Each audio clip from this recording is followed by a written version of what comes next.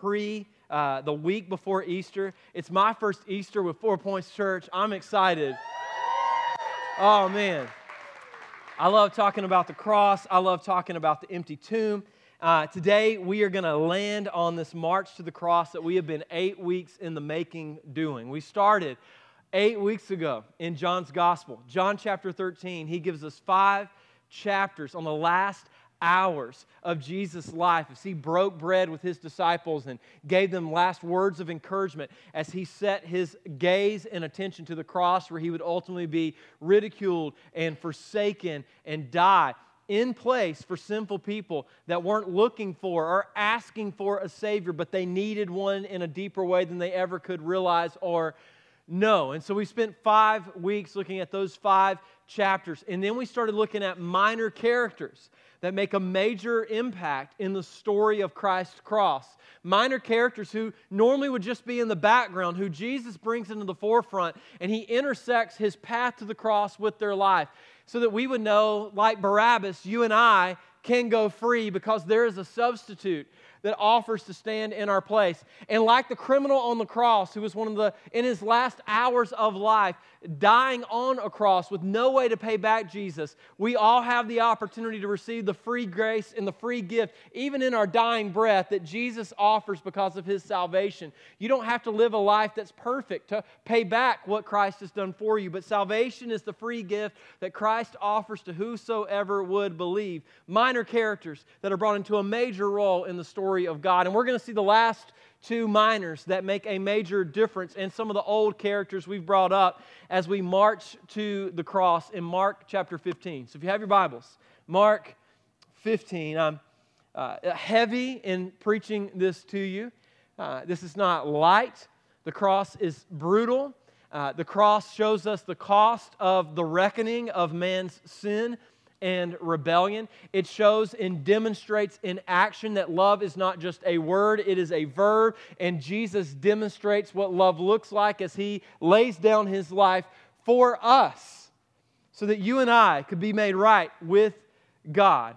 For the believer this morning as we come to Christ's cross, this is to serve as a reminder that where you are at and who you are is not of your own work and effort, but it is the grace and mercy of Christ that has brought you out of your tombs into life. And so my prayer for you as we march to the cross this morning is that you would rise in gratitude, that you would appreciate in a greater way the cost at which Christ went to so that you could live and walk the Spirit-filled Christian life that he has called you to live. For those of you that aren't in Christ, I want to remind you that this is an invitation and a warning. You have been given a volition and a will and the opportunity to live your life however you so choose, but not free from the eternal consequences that come with a life that is lived in rebellion against God. All of us start in the same position, sinners in need of a Savior. But Jesus offers us the opportunity to be transitioned into a new life and a new way of living, saints because of the Savior. And my invitation to you and my encouragement to you today is that you would realize that though the condemnation of God is real, the grace of God is great. And the cross is a demonstration that Jesus' desire is that you, in your sin, would hear the gospel and understand that you can't save yourself, that your righteousness and self-righteous efforts will never climb the hill to achieve what Jesus on the hill did for you as an atoning sacrifice to pay for what you've done to cross the chasm that separated you from the God that you needed and your soul longed to know. So I bring all this into view because I want you to know if you're a believer, I don't preach the cross because you're condemned. You're not condemned. You are sons and daughters.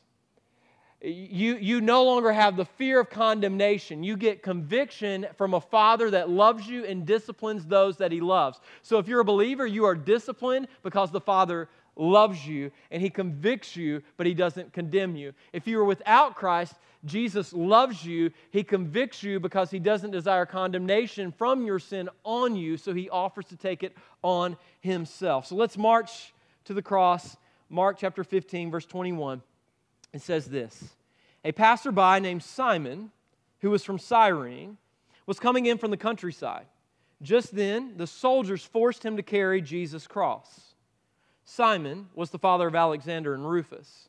And they brought Jesus to the place called Golgotha, which means place of the skull. They offered him wine drugged with myrrh, but he refused it. Then the soldiers nailed him to the cross. They divided his clothes and threw dice to decide who would get each piece. It was 9 o'clock, the third hour of the day, in the morning when they crucified him. A sign announced the charge against him. It read, "The King of the Jews." There's a lot of background that we can gather from the four Gospels and from Jewish history during the time of Roman occupation in Jerusalem that gives us a greater understanding of what's going on in this story. By this point in time, when we pick it up, Barabbas has gone free. Jesus stands in his place, not as an exchange, but a substitute to pay for all of humanity's sin in offering salvation so that none would perish from the Father. Jesus, after being scourged and having his flesh torn from his back, is attached to a patellum, which is a crossbeam, which weighed between 75 to 100 pounds. After a night of being exhausted, going through multiple trials, multiple false accusations, suffering through a scourging at the hands of a professional Roman executioner, he then has the weight of the cross put on his back, and he is marched with 4 officers through the streets of Jerusalem just days before, or just a day after the Passover feast was observed. Now, studying Jewish history, what I've learned is that whenever they would take a route to the cross, they would take the longest route possible. That route is known to us as the Via Dolorosa, which is the Road of Sorrows. And it was a daily occurrence, if you lived during that time, that you would see people who had rebelled against Rome being marched on this long journey to Golgotha where they would be crucified as a warning that if you rebel against Rome, this will be your fate too. There was a quartet of, what did I put in there? I called it something more special. There was a cohort, there we go, of 4 officers that would have marched around the condemned, an officer in the front, 2 officers on the side, and an officer behind. They would have been there to keep the crowds back. And we're told that in the middle of this, there is a soldier on the front that carried the sign that hung above Jesus' head that's mentioned in verse 26 that told the entire community of the charge that this man in the middle was being crucified for. It was to say, you do this, this is what your fate will be. His charge, though, was unlike any other. His charge was King of the Jews.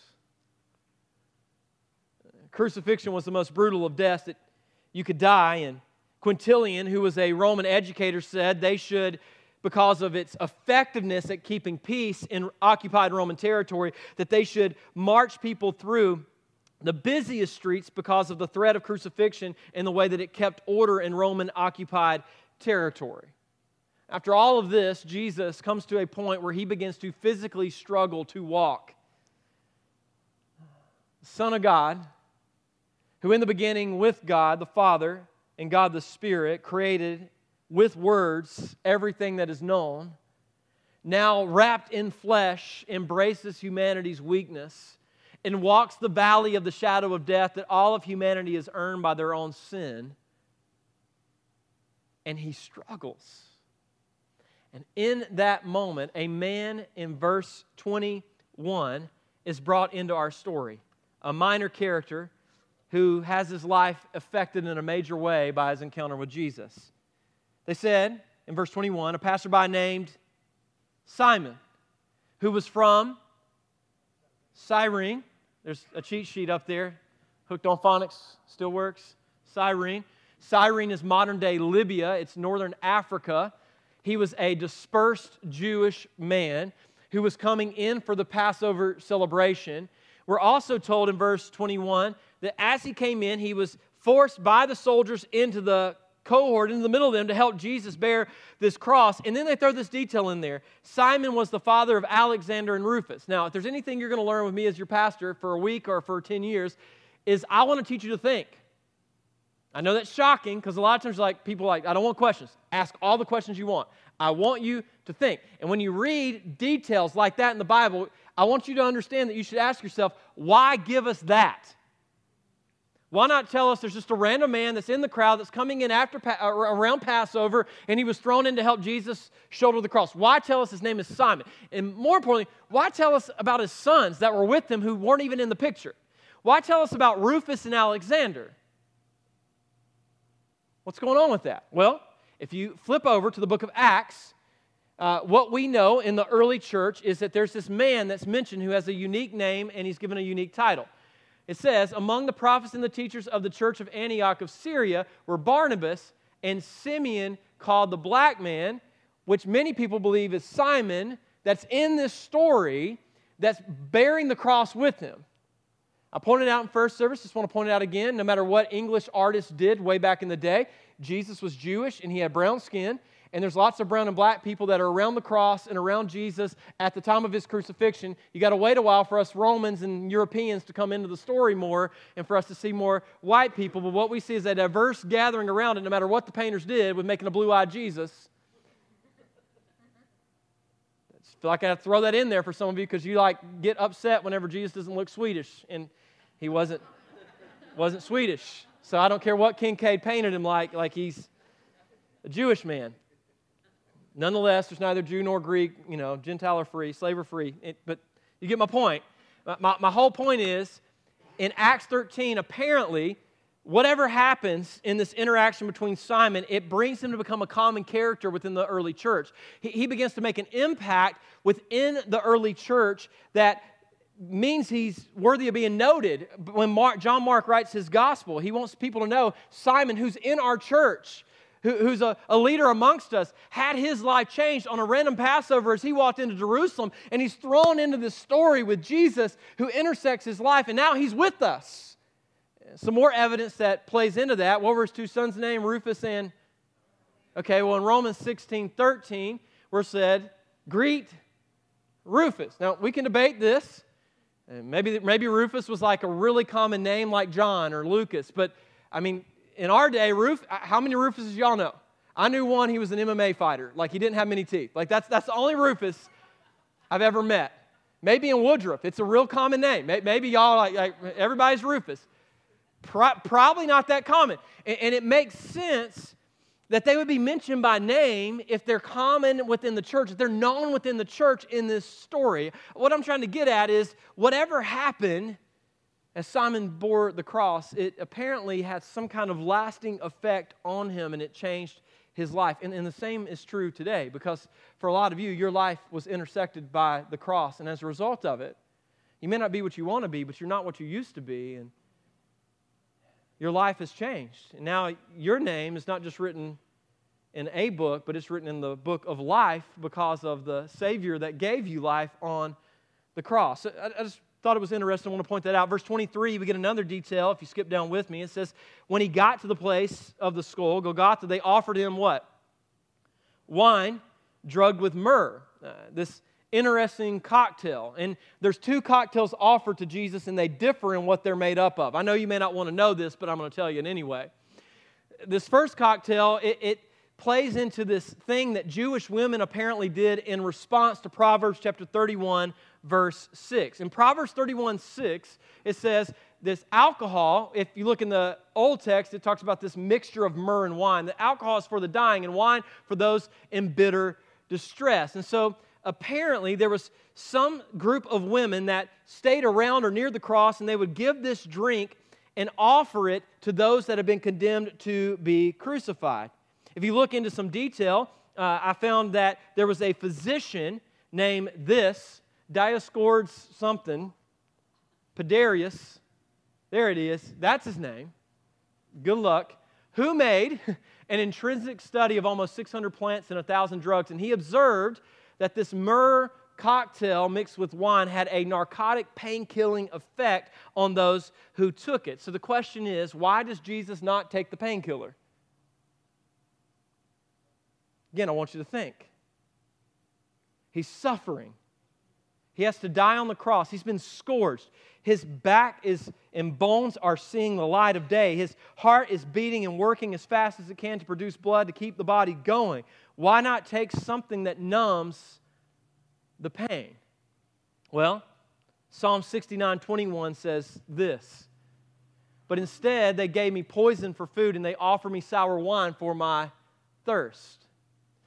One of the reasons I believe that Jesus is the Messiah is because in the Old Testament we get these detailed insights into the way in which Jesus would die that then Jesus walks out in detail. He said there will not be one dot or iota that will pass away from the law until it is fulfilled. So every prophecy and every bit of the law, Jesus fulfills. Everything that was said that would happen to the Messiah happened to Jesus as he walked the Via Dolorosa and ultimately ended his life on the cross of Golgotha. Now, again, is it a prophecy? But what else? Why else would he not take the painkiller? Let me give you a second reason. I believe Jesus knew that the painkiller could give him a lucid state to where he wouldn't be of sound mind. And Jesus wanted to maintain clarity of mind and embrace the full weight of his suffering because on the cross there was still ministry to do. If he takes the painkiller and blacks out, he may miss out on an opportunity for a criminal who doesn't deserve him to receive him. He may miss out on an opportunity to comfort the disciple he loves, John, who's standing by his mother, Mary, who needs the comforting words of, "Son, here's your mother. Mother, here's your son." Even in the most immense of pain, Jesus prioritized ministry to his dying breath. He valued ministry over comfort.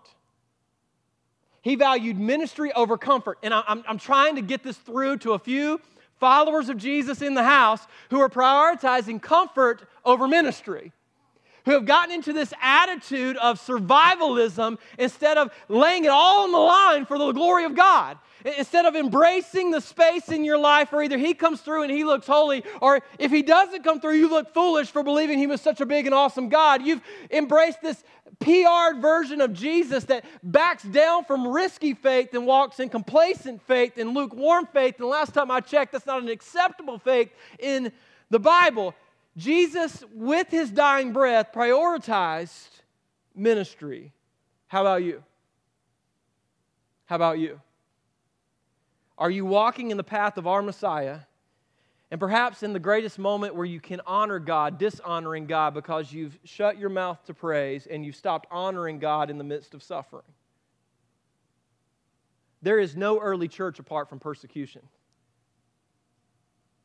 Like there was not a such thing as a first century Christian that didn't know isolation and persecution from family and friends because they had no context for this kind of Christ-centered, blood-bought community. So to know Jesus was to be isolated from family. To know Jesus was to come at a great cost. To know Jesus in America is to be culturally accepted for the most part. My point is not saying that ministry should be painful. My point is saying pain should not deter you from ministry. Am I making sense? Look at what it goes on to say in verse 24. It says, "Then the soldiers," in one real quick sentence we get this, "nailed him to the cross." Nailed him to the cross. That means they drove spikes into the most sensitive of nerve endings in the body. A&E has done lots of background on the pain that is suffered while on the cross. There's a lot of medical journals that have actually written about the pain that one goes through. I actually found a study in the 60s where people willingly volunteered to be tied to a cross just to feel what it felt like to be on a cross. They weren't nailed in, they were just tied to. Within 30 minutes, their arms were completely numb. Within 45 minutes, they were in excruciating pain to where they started to try and bear the weight of their body on their feet. Within an hour and 15 minutes, they were all crying out to get off of the cross because their legs and their arms were completely numb and their bodies shaking and backs arching, trying to support the weight and discomfort that came with the cross. I've mentioned it frequently over this series, but Romans were brutal in crucifixion. I mean, it's believed that the Babylonians first started doing it 500 years prior, but the Romans perfected it. They put a torture seat so that you couldn't die of asphyxiation and you would have to almost suffocate and pass out, only to pull up on the sensitive nail endings with the flayed back that had to then have the spikes of the cross that would have not been milled wood and nice wood going into your skin, further giving you discomfort just to get enough breath to keep suffering on the cross. Many people hung on the cross for days on end. It was a significant way to drive great fear into anyone that would dare to cross them. In March 21st, 1986, the Journal of the American Medical Association said death by crucifixion was in every sense the word excruciating, which means, by definition, literally out of the cross. C.S. Lewis wrote in his book, The Four Loves, about the mystery of Christ's cross. He says, He creates the universe already foreseeing, or should we say seeing, because He's God, that there are no tenses in God. The buzzing cloud of flies, about the cross, the flayed back pressed against the uneven state, the nails driven through the medial nerves, the repeated incipient suffocation as the body droops, the repeated torture of back and arms as it time after time comes up for breath's sake, hitched up. If I may dare the biological image, God is a host who deliberately creates his own parasites, causes us to be that we may exploit and take advantage of him. Herein we see love. What? Love. He knew we would rebel. He knew the cross would be in his path, and he still gave you life.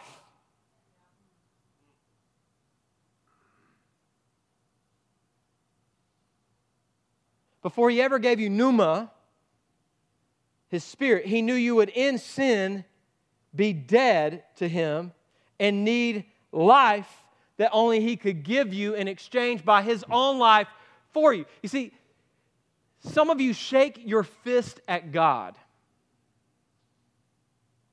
You say, what have you done for me? Why did you put me here? Why did you allow this to happen? And in the shaking of the fist, you forget that God, in demonstration of his love, suffered on your behalf, died in your place, in the most excruciating of deaths. I mean, cultured civilians didn't even speak as Roman citizens of the crucifixion. Cicero, in his big speech, the Pro Ruberio, said, even the mere word cross must remain far from the lips of citizens of Rome, but also from their thoughts, their eyes, and their ears. We don't even talk about it. An actor in Rome portrayed a crucifixion on stage, and the crowd booed and jeered at him and wished that they would actually crucify him for doing it because of how brutal it was to see the suffering and the image that would come to mind whenever it was done. In the rare case that they crucified a woman, they would crucify her face in the cross because they believed it wasn't fit for you to see a woman in that much pain. And in the middle of this, Jesus comes to a group of people that want to follow him, that have seen crucifixion day in and day out, and they're like, how do we follow you? And what does Jesus say? Take up your what?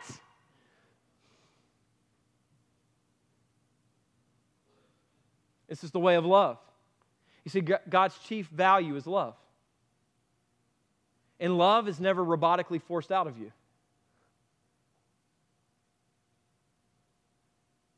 I mean, the words are very true in that old love song. I can make you love me if you don't. And I can make you feel things that your heart wants. I mean, God doesn't make you love him. But he gives you the opportunity to love him at a high cost. He offers himself in exchange for you. Friends, this is love. Your mama may say she loves you. You may have some friends that say they love you. But there is one who died for you in your place. Deuteronomy chapter 21, verse 23, speaking of the crucifixion, thousands of years in advance, says, the body must not remain hanging from the tree overnight. You must bury the body that same day, for anyone who is hung is cursed. He was cursed because of our curse, so that those who are cursed could go free. He was cursed for our curse, so that those who are cursed could go free in the sight of God. In this way, you will prevent the defilement of the land the Lord your God is giving you as your special possession. Philippians chapter 2, I love what it says in the ESV, that Christ was willing to go to the cross, or Christ was willing to die, even death on a cross in your place. It's saying there's a lot of ways you can die. Jesus was willing to die in the most excruciating of ways to make the greatest of payments so that you and I could have life in Christ. It says also in verse 24 that they cast lots for his clothes at the base of the cross. So after they get there, the few possessions he does have, these Roman soldiers cast some dice to figure out who gets them. Again, the details there not for accident, but because there was a prophecy. Hundreds of years in advance in Psalm 22, which is known as the Messiah's Psalm, which lays out the graphic nature of the death that Jesus would ultimately come and die. And in it, it says in Psalm 22:18 that they would cast lots for his stuff. Why? Because God didn't want you to miss out on his invitation of love. He didn't want you to miss out on salvation, so he called his shot and then made it happen. That's why.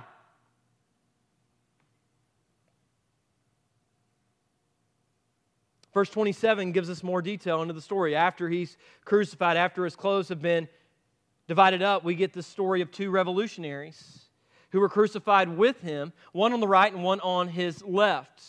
In the middle of the two revolutionaries is a crowd of people down at the base of the cross, the people passing by, and they're shouting abuse, shaking their heads in mockery. Wait, 5 days ago, they yelled and waved palm branches and said, Hosanna, and now perhaps the same people walk by and say, cursed. This is the fickle nature of humanity. We praise God with this mouth and then we curse God with it on Monday. We honor God with our hands on Sunday and then we use our hands for violence on Monday.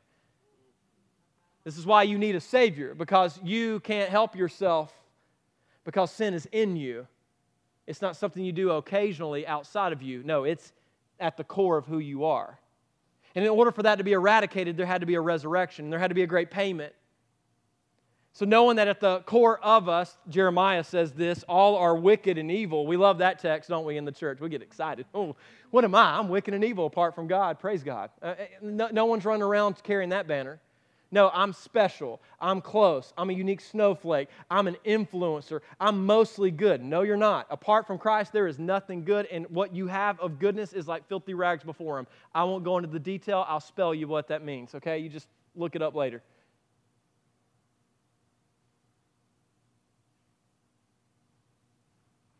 Two criminals hang there. They begin to mock him. The crowd's going by. Look at you now, they yelled at him. You said you were going to destroy the temple and rebuild it in 3 days. They didn't know what was coming 3 days later, but that's for next week. Well, then save yourself and come down from the cross. Then the leading priests and the teachers who have riled the crowd up to get this charge to stick against Jesus, they joined in. They're like, yeah, this is exactly what we want. And they begin to mock Jesus. He saved others, they scoffed, but He can't save Himself. Let this Messiah, this King of Israel, come down from the cross so that we can what? What does He say?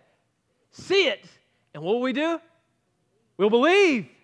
Okay, two things. First, let's talk about these two criminals. Pastor Joe did a great job of talking about them the other day, but let me just really quickly, criminal left, criminal right. Why is criminal on the left there? He's in sin. And whether it was crucifixion now or death by natural causes later, he was going to die in sin. Whether it was sins that we felt like deserved jail time or sins that gets him behind a gate with lots of money and lots of stuff. He was in sin.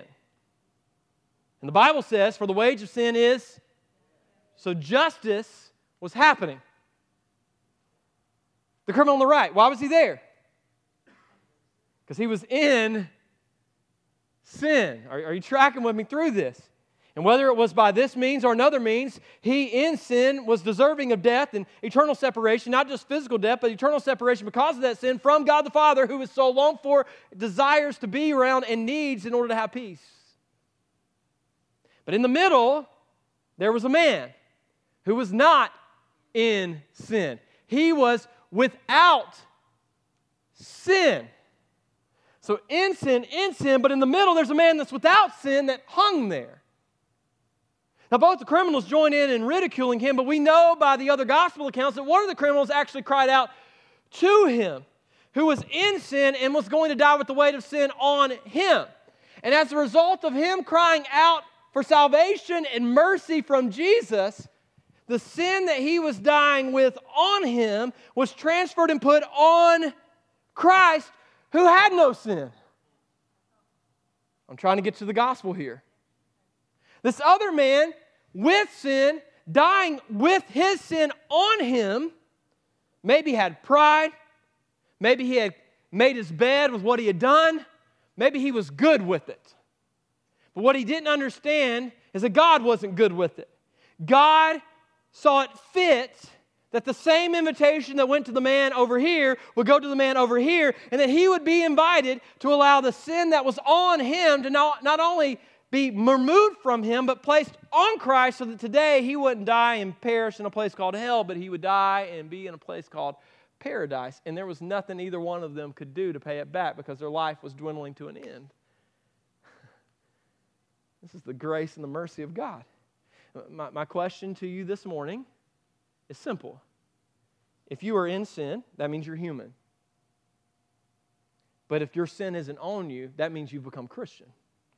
You've put your faith in Christ Jesus, and the Father is faithful and just to put your sin on him. So now you, though you are in sin, no longer walk in sin, but you now are a saint in Christ Jesus. You are forgiven, you are set free, you are redeemed. You're an adopted son and daughter of the Most High King. And so we face death now, not with the weight of sin on us, but knowing that the weight of sin has been taken from us by the good Savior. So we can say stuff like, death, where is your sting? Man, this makes sense. So are you in sin, or is your sin on him?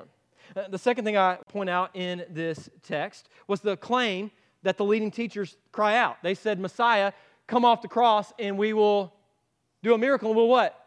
We'll believe. Do more miracles and we'll believe. And some of you are like, there's just not enough evidence. Oh, I could make a really good long argument with you about that one, and we could have a lot of fun about how much evidence there is that supports the background of who Jesus said he was. Just because you had one college professor that was angry at God, called himself an atheist, but really was an agnostic because God didn't answer a prayer that he wanted him to answer for his grandma, doesn't mean that God doesn't exist. I mean, the peril we all have to deal with is a good God in the midst of a bad world. It doesn't go away. And it doesn't violate the claim, the fact that God is good and there's a good work that he's doing that you may not see, may not understand, and may not experience on your side of eternity. But nonetheless, in eternity, all the world will see and all the world will know that he's King of kings, Lord of lords, good, reigning, ruling, returning as the Savior and the Messiah forever. Here's my point. Miracles are not the problem for why you don't believe. Evidence is not the problem for why you don't believe. If miracles was all we needed, then there's no need for a cross. Jesus feeds 5,000 people, walks around supernaturally to the other side, and the people that got the meal show up, and the very first thing they say to him is what?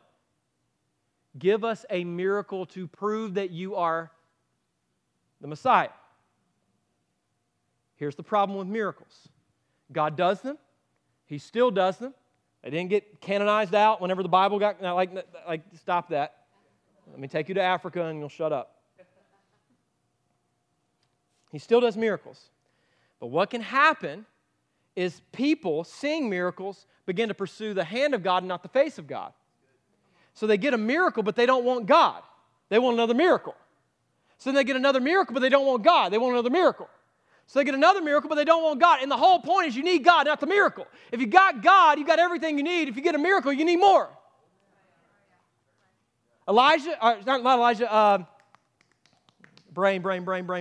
Work. Lazarus comes out of the grave. But let's just imagine this. He already died once. He gets raised, and then he has to die physically again. What he needed was a Messiah who was greater than the grave, and what he got in Jesus was everything that he needed, which was greater than a resurrection that he experienced. This is the point I'm trying to get across. Some of you, you're like, I need a miracle. No, you need a Savior, and Jesus gives himself as a Savior to you, as a Messiah to you, because his goal is that you wouldn't pursue what's in his hand, you would pursue what is only found in his face, and that is peace and love and joy, which is eternal, and it supersedes circumstances. Some of you want the hand of God, and Jesus is saying, I can give you what's in my hand. Pursue my face. Then in verse 33, the story goes on. At noon, darkness fell across the whole land until 3 o'clock. That's an interesting detail. Is there some history out there that supports this claim that the entire area of Jerusalem went black? I wouldn't be smiling if there wasn't. There's a lot. I'll give you one. AD 137, a Greek historian, wrote an extensive chronology about Jewish and Roman history in his Olympiad. His name was Phlegon, and this is what it says in it. The greatest eclipse of the sun, it became night in the 6th hour of the day, i.e. noon, so that the stars even appeared in the heavens. So we have eclipses that last for like 15, 20 minutes. If you look at it, you can't see well now without one of those special things, and you did in 3rd grade, and you're like, Halley's Comet, okay, or whatever. You're like, eclipses, stars, bright things.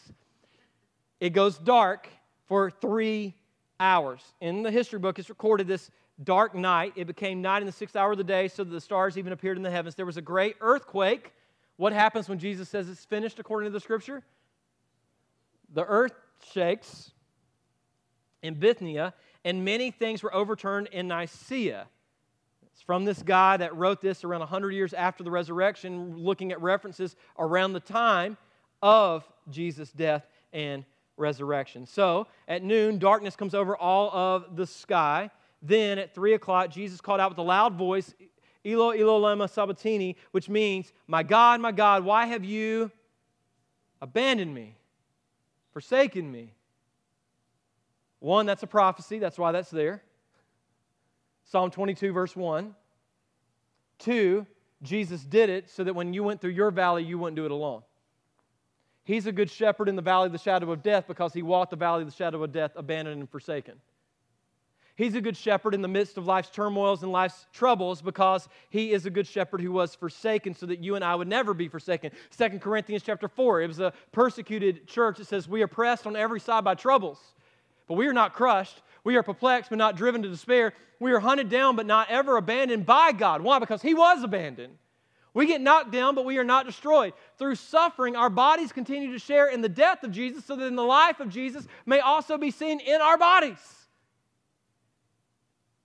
We're suffering. It ain't right, but he's here. It's not good, but God's good, and he's with us.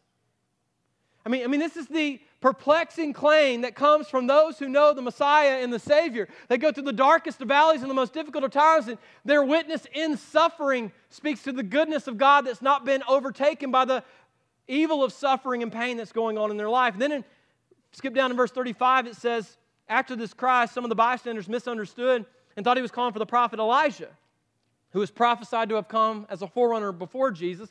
Jesus says that Elijah is this guy named John the Baptist, who was the forerunner for him, preparing the way. He was misunderstood too. One of them ran and filled a sponge with sour wine, second drink, and was holding it up to him on a reeding stick so he could drink it. Okay, I didn't have a ton of time to get into this too far, but apparently this second drink is either something they cleaned and sanitized with, so they offered him cleaner, or there's this one guy that's done this really big study on what they would have had as soldiers to drink out by the cross, and apparently they had an ancient wine Gatorade, to which I think we should put more research into. Never mind. They offered him this drink on a stick so he could drink it. Wait, he said, let's see whether Elijah comes down or not. Verse 37, then Jesus uttered another loud cry. Now, John Mark's writing this gospel. Who's giving him the information since he wasn't a first-hand witness? Anybody? Peter. Okay. So Peter has a traveling companion named John Mark. John Mark writes this down. We have it in our Bible. Now, who is near the cross who would know what the loud cry would be? The disciple Jesus loves. John 19. So, what's the loud cry? What was so important that he had to cry it out one last time? They had to go through the pain to get the words out. John 19, verse 25, John 19. But when they came to Jesus, they saw, thank you. Yeah, go back to 25. That's where I wanted to go. Standing near the cross were Jesus' mother and his mother's sister, Mary, the wife of Clopas, and Mary Magdalene. When Jesus saw his mother standing there beside the disciple he loved, John's title for himself, ain't it sweet? Jesus loves y'all, but he loves me. He said to her, dear woman, here is your son.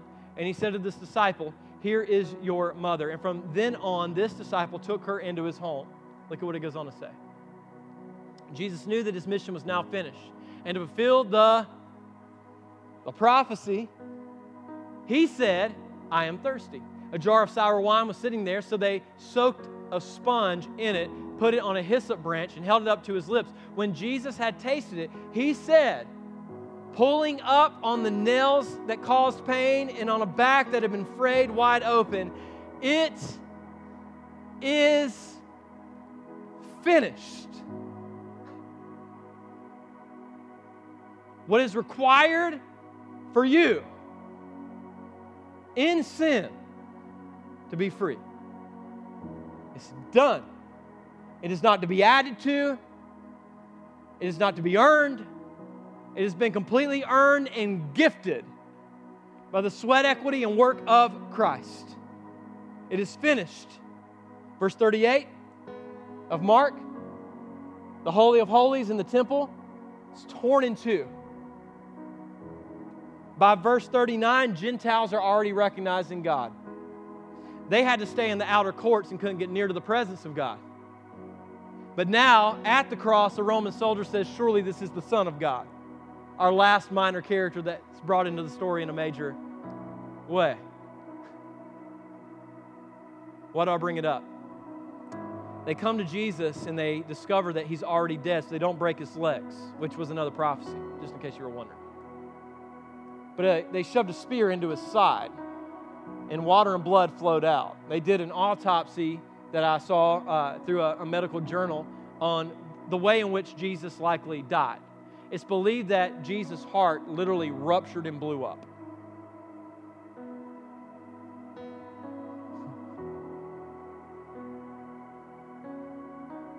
God loves you. And His desire is that you would not only not live in sin, but the sin you have committed would not live on you. And His invitation by His stripes, by His wounds, by His sacrifice, is for your sin to be removed from you and put on Him. That's salvation. Our prayer team is going to come forward. And if you've never given your life to Christ, Romans 10:9 says, if you confess with your mouth and believe in your heart that Christ Jesus was raised from the dead, then He is faithful and just to forgive you all of your iniquity, which is a big word for sin. And if you've never, with your mouth, professed Jesus as your Lord and given the reins of your life over to Him, then I invite you to boldly come before the people of God in the house of God and profess that you need Jesus. We'll lead you in a prayer. We'll talk with you about what it means to walk with the Lord. And in just a minute, we want to invite you to do so. If you are a believer, there is no walking in the path of Christ without cross bearing.